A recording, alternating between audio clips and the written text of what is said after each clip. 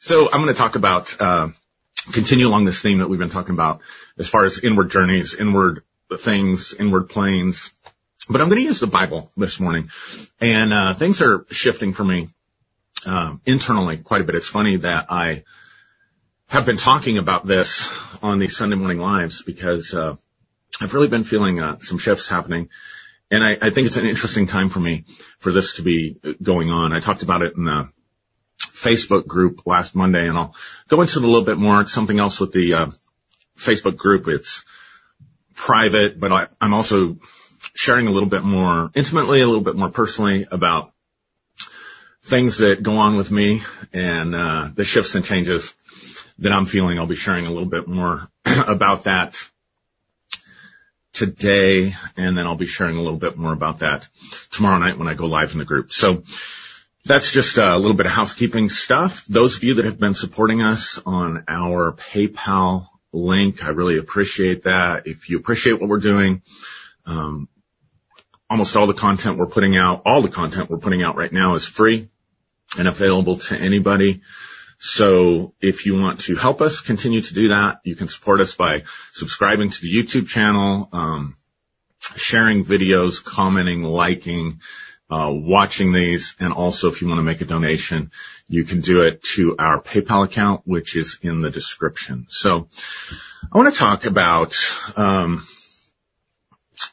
something that someone shared with me a couple of weeks ago. I guess it's been about 2 weeks ago now. That has just really had a powerful impact on me. And this was another former pastor who was deconstructing and wrestling, I use that term a lot today, wrestling with a lot of the issues that we wrestle with when we deconstruct or when we challenge our faith or our belief systems or our values. We just go through some kind of transformation, which is all a part of growth. You know, change is part of growth, and change can come to us, or awakenings can come to us, or things that cause us to deconstruct can come to us in lots of different ways. It can come like we can just wake up one morning. This is kind of what happened to me. We can just wake up one morning and just view the world differently. We can grow and change if we're open to new information and intellectual honesty and humble enough to admit that we don't know everything. We don't see every aspect of everything. Or it can come to us through difficulty in life. But one of the things I want to start with this morning is talk about how chaos is really a good thing in our lives, because chaos gives us the opportunity to start over. As painful as it may be, as difficult as it may be, as wonderful as we think the past has been, when our life hits chaos, and it can hit it through any number of ways, some of the ways that I mentioned, and, you know, other ways as well, things that are happening in the world, right? Our world kind of hit a lot of chaos during the pandemic and in 2019 and 2020, 2021. Inflation can make it very difficult for us to achieve our goals, or difficult for us to survive. So there can be environmental factors, there can be political factors, there can be personal factors, and all these things can generate and create for us chaos. And it's interesting to me that in the scriptures, in Genesis chapter 1, creation doesn't begin out of nothing, what they say in the Latin ex nihilo, which is a fancy theological term that we learn, that the church has embraced and believed for years, that God of the Bible created the world ex nihilo, out of nothing. But if you read the text, it does say God created the heaven and the earth, but it says the earth was without form and void in the English translations. The Hebrew there is a phrase called tohu vubohu. Getting lots of comments. Love it. Lots of people commenting. Joyce says, I hit chaos for 12 days in January of 2021. Woke me up for sure. Yeah. So chaos is an opportunity for a reshaping, a reforming, a remolding, a re-inhabiting. So if you want to put this on a personal level, when we go through this stuff and we experience chaos in our identity, and that's what a lot of people miss, I think, when they're going through this deconstruction process, especially if you were really devoted, if you were really committed, believer, or whatever it was that you were doing. I come from the Christian realm, Christianity. I was a pastor. So that's the way I relate to deconstruction, right? So when I began to deconstruct from my faith, when I began to say this no longer fits for me, this no longer works for me in my life, I'm no longer happy or satisfied, I no longer believe these things, I can no longer with integrity continue to do the things that I'm doing, that sent my identity into chaos. Because I had to figure out, who am I now? If I've been a Christian my whole life. I've identified as a Christian. I've tried to make my choices based on what I believed was the will of God, what I believed the scriptures were telling me to do, what I believed the leading of the Holy Spirit was. Career-wise, I'm a pastor. I'm looked to people as, a spiritual leader and spiritual authority.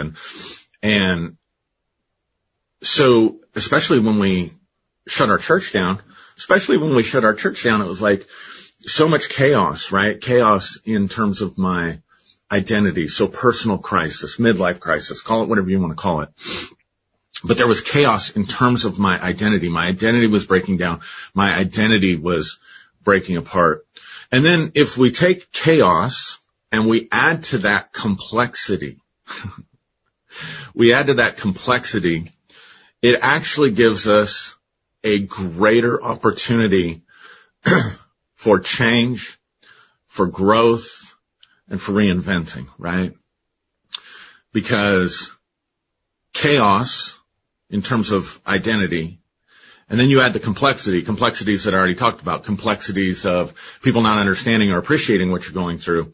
And so people leaving you or disconnecting from you because they were connected to you because of who you were, right? As a pastor or as a person.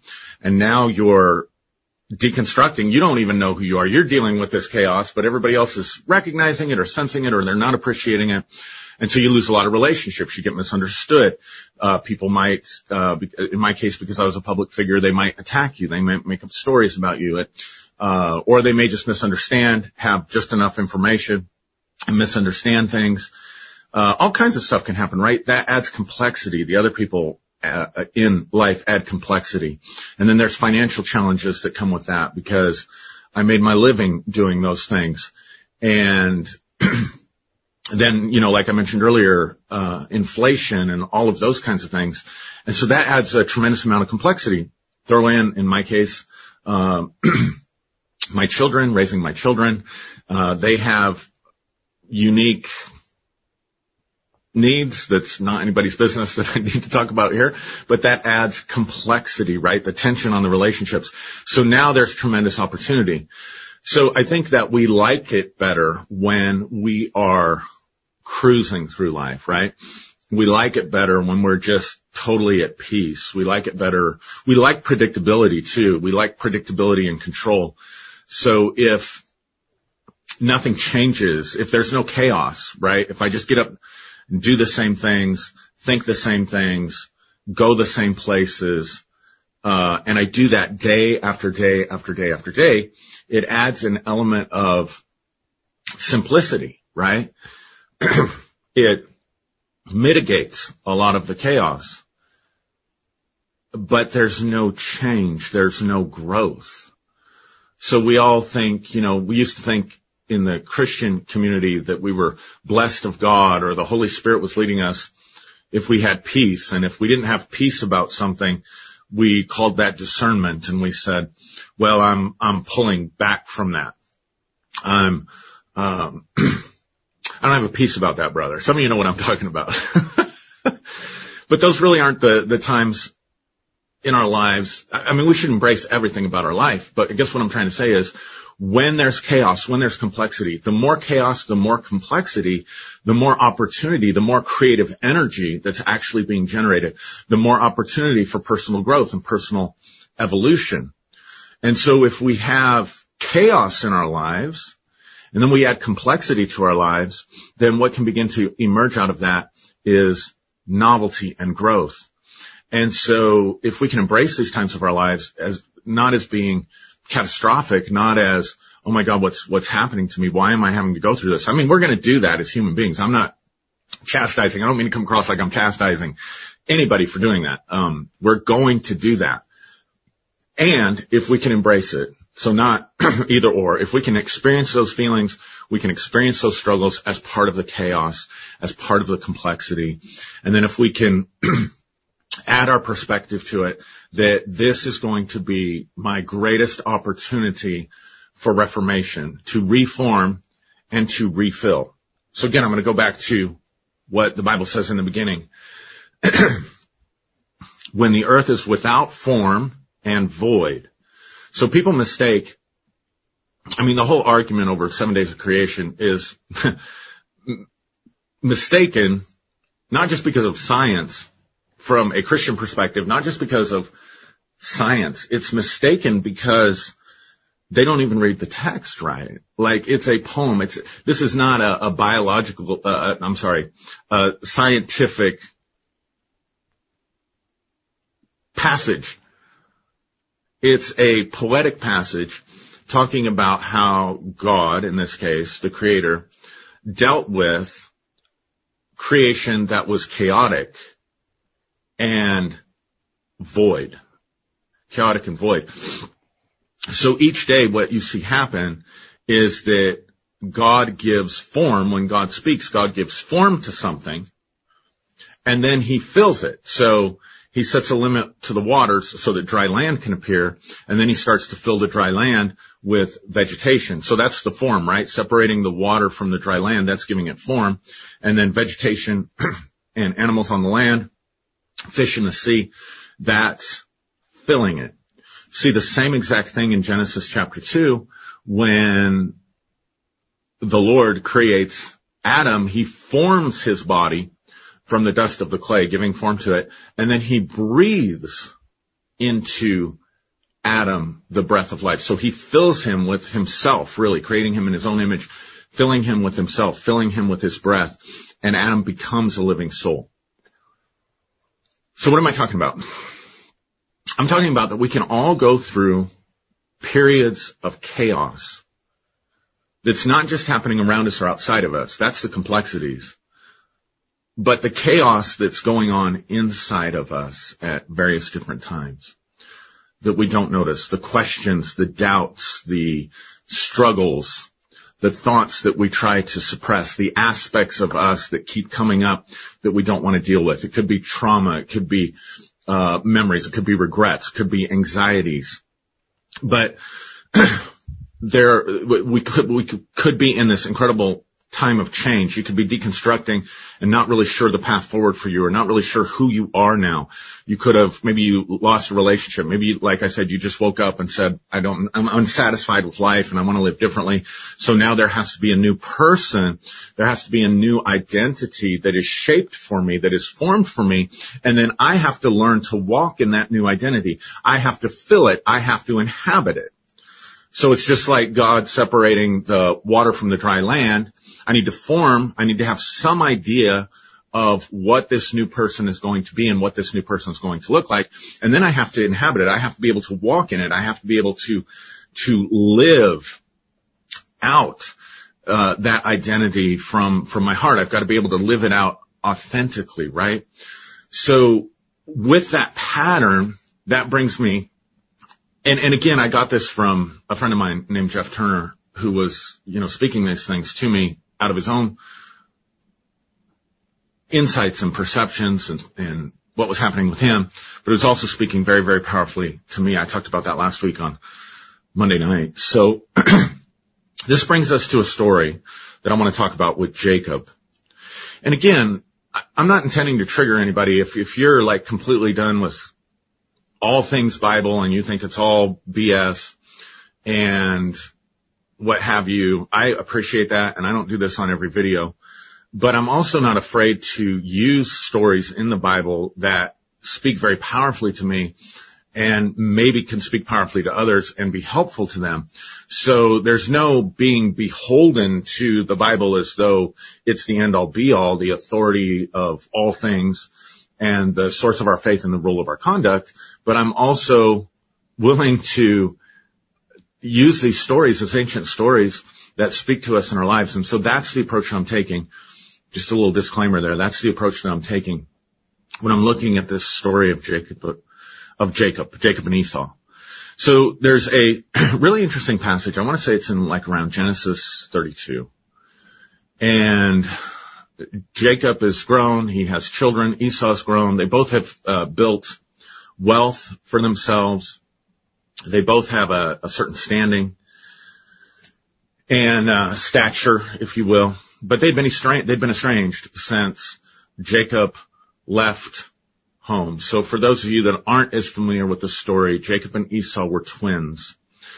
And they were wrestling. This idea of wrestling is going to be important in a minute. They were wrestling in the womb. There was a conflict in the womb because it was believed and taught, and the pattern throughout the Torah and the scriptures was that everything that opened the womb belonged to the Lord. So the firstborn, whether it was cattle or sheep or family, human beings, belonged to the Lord in a special way. So the firstborn son, specifically, that was in a family would be given a double portion of the inheritance. So in other words, if in Jacob's case, let's say he has the 12 sons, right? Then the firstborn, if he was going to divide his inheritance or divide his wealth by 12, the firstborn would get a double portion, would get twice as much as everybody else because the firstborn belonged to the Lord. So being firstborn was a very privileged place in that culture and in the context of the stories. And so Jacob and Esau are wrestling in the womb, not just because they don't get along. They're fighting and struggling, if you will, to be the one who comes out with the privileges, the one who comes out with the birthright, the one who comes out with the blessings. And when they're born, Esau is born first, and Jacob is grasping at his heel.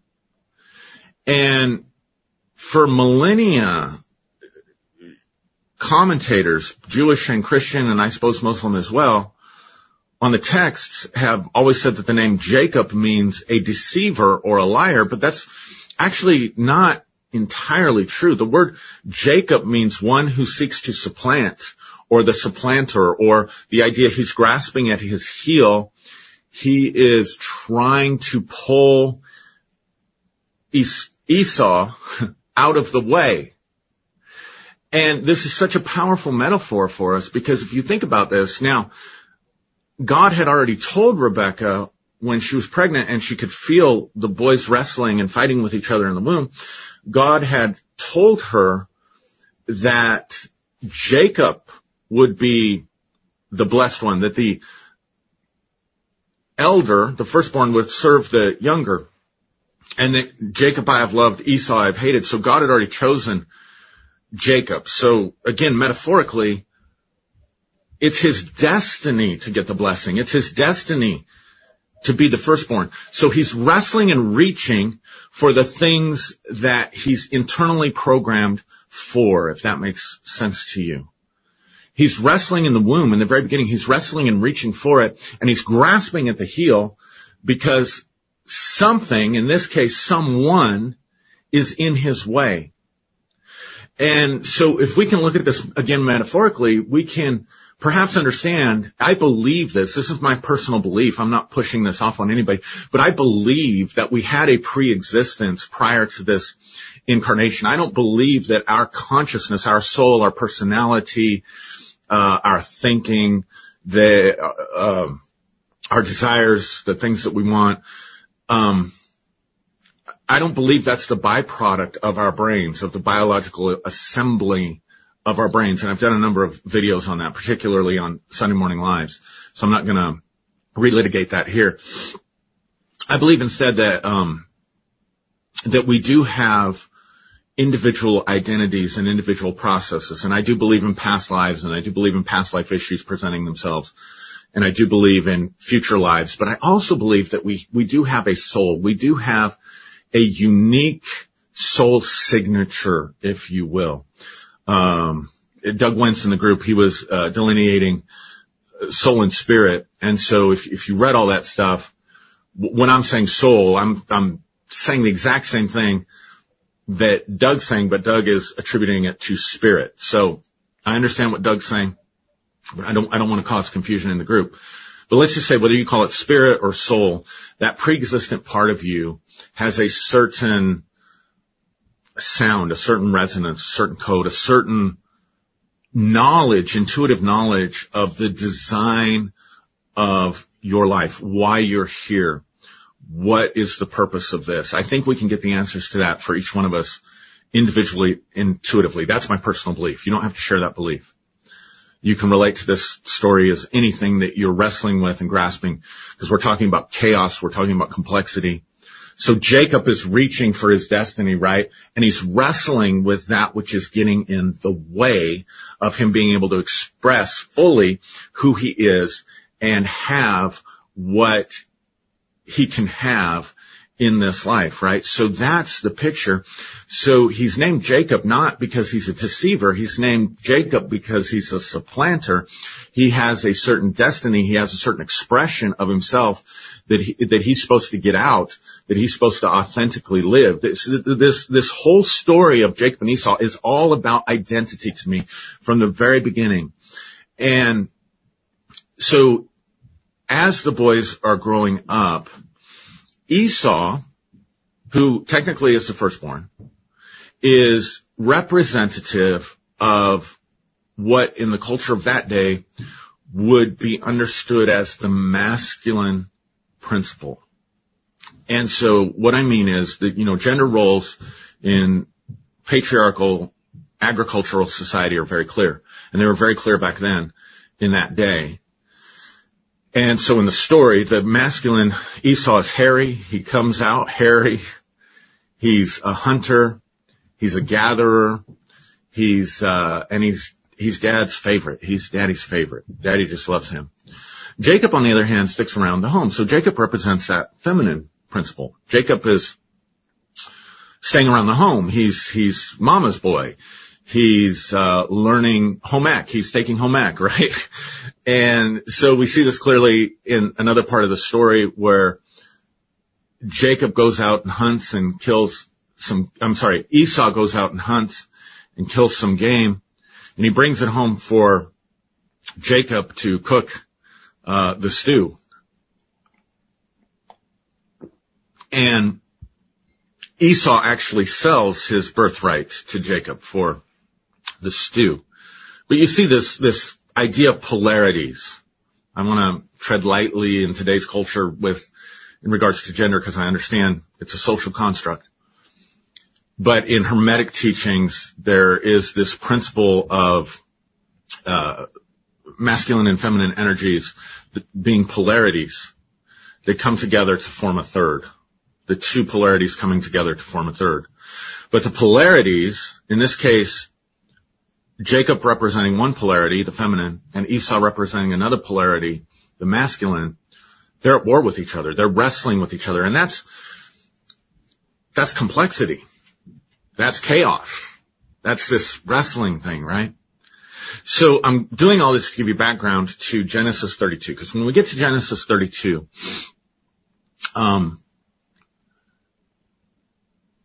Jacob finds himself by the river Jabbok, and I'm not using the Hebrew pronunciations correctly. But I want you to listen to this. Jacob is wrestling, has a night, he spends the night, and he starts to wrestle with a man that we later find out is a spiritual entity, and it's never revealed what type or who exactly this spiritual being was that Jacob's wrestling with. In fact, the story goes out of its way not to identify him. But he finds himself wrestling again, and he finds himself wrestling in the dark. And I want you to listen carefully. Jacob is having this encounter in the darkness at night, wrestling by a river called Jabbok. Jacob, Jabbok. There's a deliberate play on words there in the Hebrew.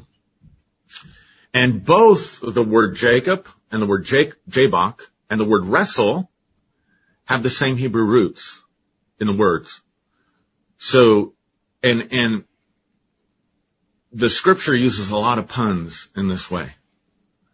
So I just want you to see the relationship in Hebrew. There's a relationship, very close similarities between the word wrestle, the word Jacob, because you're supplanting, right?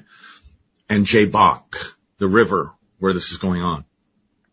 And so it's darkness, and it says that Jacob is wrestling all night with this angel. Oftentimes it says Jacob wrestled with an angel. So we'll just say angel for the sake of communicating the story right now. He's wrestling with this angel, not a physical man. He's wrestling with an angel all night. Just like he was wrestling with Esau in the womb. Now, the next day, he's preparing to go and meet his brother Esau for the first time. And he's worried, he's anxious that his brother Esau hates him and out of vengeance is going to want to kill him. So he's trying to think of all these ways to get Esau's favor, to spare himself and his little tribe that was with him. So he begins his life wrestling with Esau in the womb, and he's going to meet Esau now for the first time since he left home. And he's wrestling in a very dark place, dark and watery place. You see the imagery is there. He's by the river Jabbok. So he begins by wrestling with Esau in a womb, in darkness and in water, a dark and watery place. And now we find him at night wrestling with an angel in a dark and watery place. So he's in a new womb of darkness and chaos. See the allusions to in the beginning? Darkness was over the face of the deep. Spirit of God hovered over the waters. See the correlations there? So he's wrestling all night, and the man, it says that it's getting to the breaking of the day. This is really important. It says it's getting to the breaking of the day. And that man or the angel, the one wrestling with Jacob says to the angel. No, let me get it right. I should be reading it. Sorry guys, don't mean to confuse you. The angel says to Jacob, let me go because the breaking of the day has come.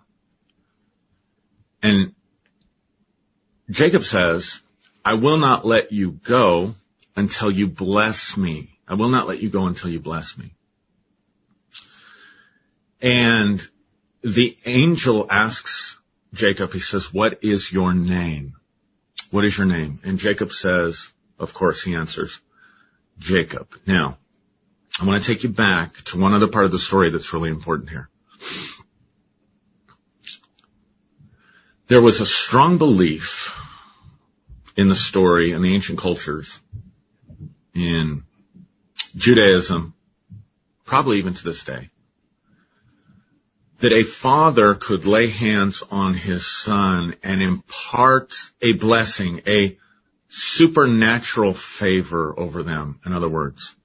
There was this strong belief in blessings and curses. If you were blessed, you just kind of your life was charmed. You just kind of had luck. When you came up against adversity, it would somehow work out for you. Opportunities and favor would open up for you. And so this blessing was something to be coveted. And Isaac, their father, is dying. And he's blind. And he calls for Esau to come so that he can give him the blessing. And Rebekah puts Jacob, this is why he gets called a deceiver and a liar, but really it was Rebekah, his mother, puts him up to dressing up like Esau, putting on the garments of Esau, I think he put on like goat skin or something on his arms to make his arms feel hairy. And he walks in and presents himself to his father as Esau, not as Jacob. And there's a really interesting thing in there because the father says to his son, he says, come here, let me touch you, let me feel you. And he feels the hairy arms. And he says, he says, you have the arms, the physical appearance and presentation of Esau, but I hear in you the voice of Jacob. This is super important to what I'm talking about. So I'm talking about conflict and wrestling within identity and within yourself. It's the arms of Esau, my son, but it's the voice of Jacob, my son, that I hear. And ultimately, Isaac ends up blessing him, sending him off, and then Esau comes in, and apparently this blessing could only be given one time. And because he'd given it to Jacob, he'd laid hands on and transferred and spoken over Jacob, he couldn't give that blessing again to Esau. He couldn't reverse it and say, I made a mistake, let's come back. It's kind of like this idea of these laws of the universe.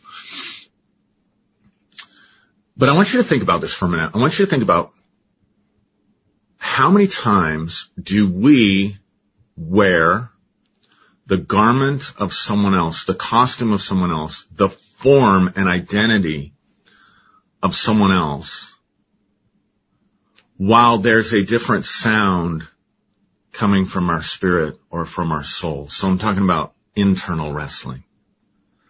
Like, I have to present myself, like as a Christian, as a pastor, I had to present myself a certain way to get the blessing of the community that I was serving, to belong, to be favored, to be accepted.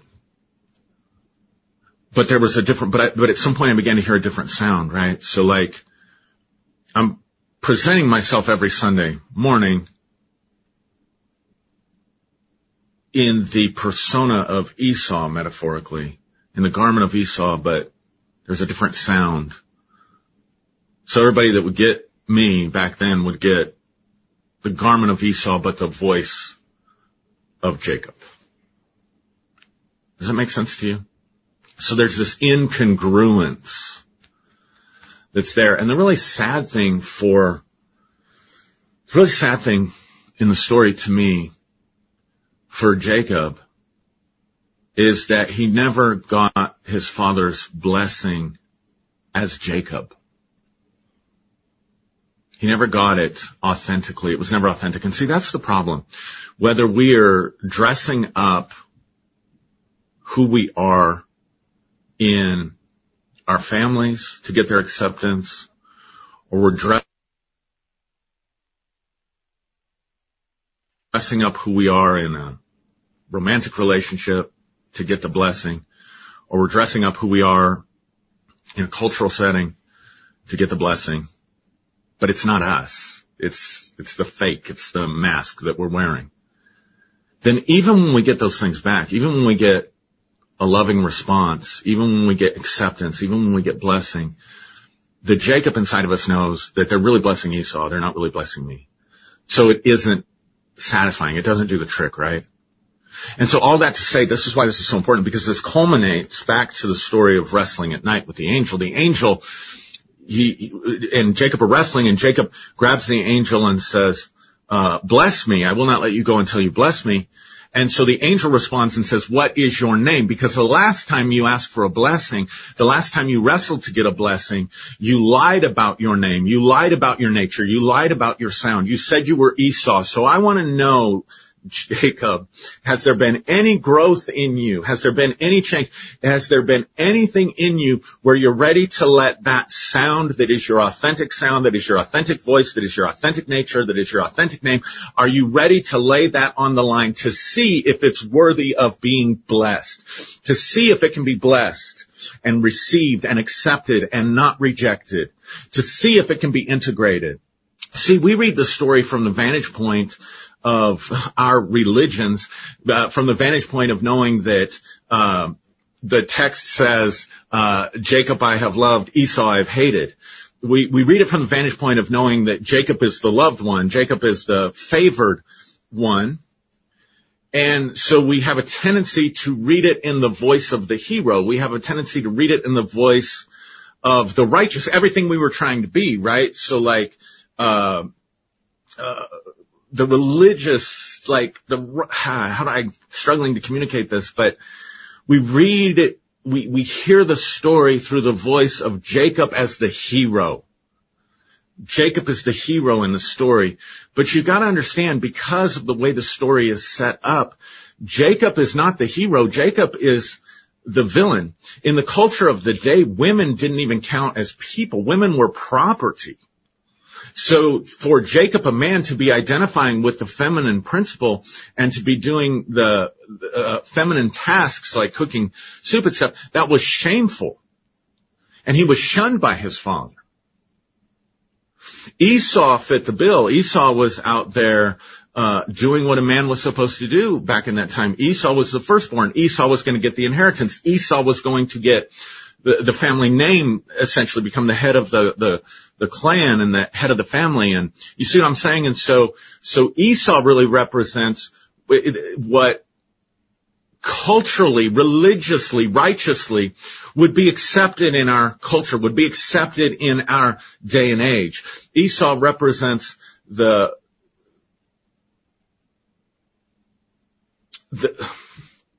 culturally formed self, the one that's accepted, the one that is approved of, the one that is looked at and called righteous, the one that is looked at and called approving, the one that is looked at and called you are to be blessed, the one that is looked at as though they're favored of God, the one with the birthright, even though he sold it. I think you get the point. Jacob represents that which is shamed, that which does not fit, that which does not conform, that which actually goes completely against conformity. He's the one that leaves the house in shame and exile for fear that Esau is going to kill him. So the voice in the story is the voice of the oppressed. It's the voice of the outsider. Or if we look at it as parts of ourselves, it's the voice of the parts of ourselves that we doubt. It's the voice of the parts of ourselves that has been rejected. It's the voice of the parts of ourselves that lies within our shadow, but is wrestling with the persona, is wrestling with Esau for that authentic sound, that authentic voice to come out. That's why I think it's so interesting that Isaac says, oh, it's the appearance, it's the feeling. This has the feeling and the appearance of Esau, but I hear the voice of Jacob. And remember, I said I believe that our souls come with a unique sound signature, a unique vibration. And so we find ourselves, when I'm talking about wrestling with our identity, what I'm saying is that we find ourselves wrestling with these parts of ourselves, wrestling with these aspects of ourselves that are trying to fit in and that are trying to get our needs met, but they're getting in the way of our unique sound coming out. And so many times we present ourselves in the garments of Esau, but with the voice of Jacob. And until we have a wrestling match, until there's darkness and chaos in this watery place of Jacob, and we can come to terms with our authentic self. So when the angel asks him, what is your name? You got to remember that he's wrestling by this winding river. Jabbok is this winding river, but it's just a couple letters, switched, and you have Jacob. Right? So because names represent identity, it's like Jacob's wrestling with the distorted ideas of who he is. That's what Jabbok represents. He's wrestling with these ideas about himself. You see what I'm saying? And finally he says, I won't let you go till you bless me. He says, what is your name? And Jacob, for the very first time, he says, my name is Jacob. And the angel tells him, he says, your name shall no longer be called Jacob. This is important. Your name shall no longer be called Jacob. For you have wrestled with man and with God, and you have prevailed. You have finally supplanted. In other words, he's not discounting Jacob's name, saying you shall no longer be called Jacob. He's saying finally, you've identified who you are, and you've reached the end of that phase. You've reached the end of this phase of your life. You've reached the end of this phase of your development. And this all happens at dawn, at twilight. This is so important. This all happens at twilight. In other words, this all comes together for Jacob. at the time where there's a blending, a merging, an integration of darkness and light. In other words, these two polarities, the masculine polarity and the feminine polarity, have now come together. Jacob and Esau are going to meet that day at the breaking of the day, but they've now come together and they've been reconciled and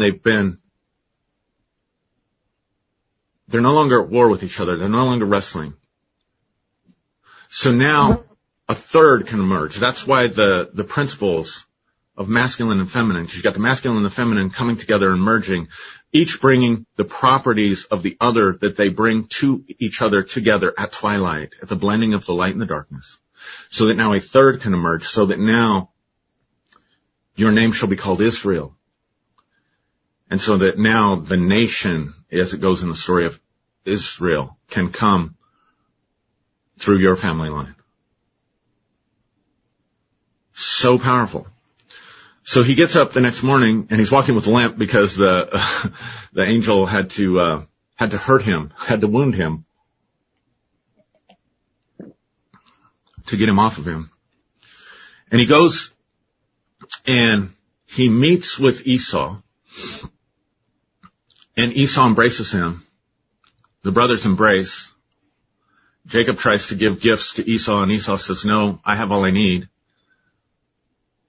And Jacob says, to see your face is to see the face of God. So we see that finally, at the end of the story, there's this reconciliation and this reintegration with Jacob and Esau. So what happened internally for Jacob in this new womb at night wrestling by the river Jabbok happens the next day.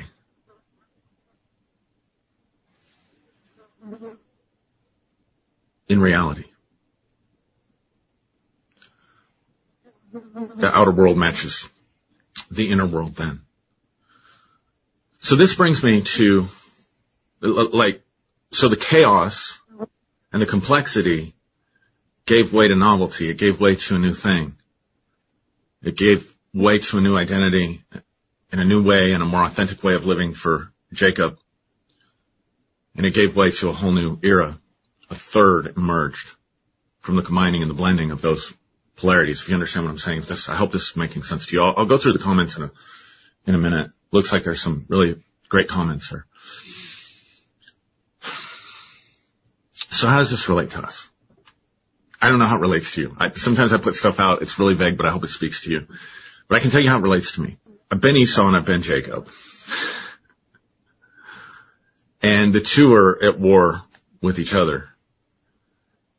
Because there were aspects of my identity that were authentic. It wasn't all fake. It wasn't all negative. It wasn't all horrible. When I was so involved in serving in the Christian community, when I was doing things that I was doing there, operating in giftings and talents that I have.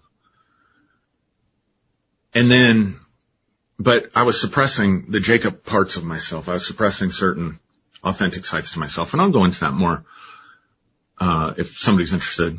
I think I'll be going into it more in the next few weeks in these videos anyway, because I feel the shift that's happened for me. I feel like Israel. I feel like I'm coming to that point in my life where I'm reconciling these two parts of myself, because it was very easy for Jacob to just get out of the house, if you see what I'm saying. I'm just leaving it all behind, every aspect of it, every part of it, every part of who I was. I don't want to relate to Esau anymore.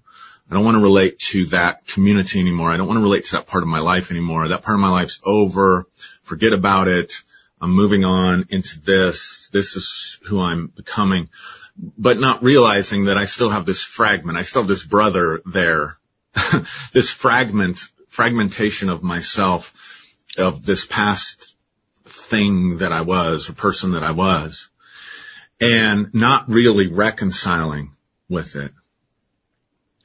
And so what's happened for me in the last couple of months, really over the summer, and it was intense. It was an intense wrestling, but what's happened for me is I've come to realize that there were aspects of my Esau. There were aspects of me in Esau, just like there were aspects of me in Jacob.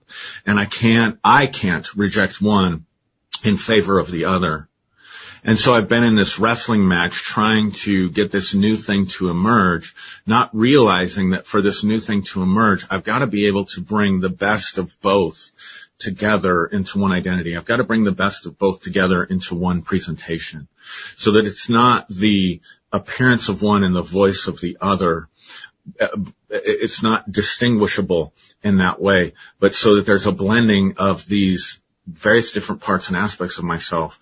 You could look at this from the standpoint of shadow work, the parts of myself that were in the shadow that got exposed to me 7 years ago that I've worked on developing and integrating. But what I didn't realize was that I was taking parts of the Esau, parts of the old self that I was, and didn't want to deal with that, and pushing that into the shadow.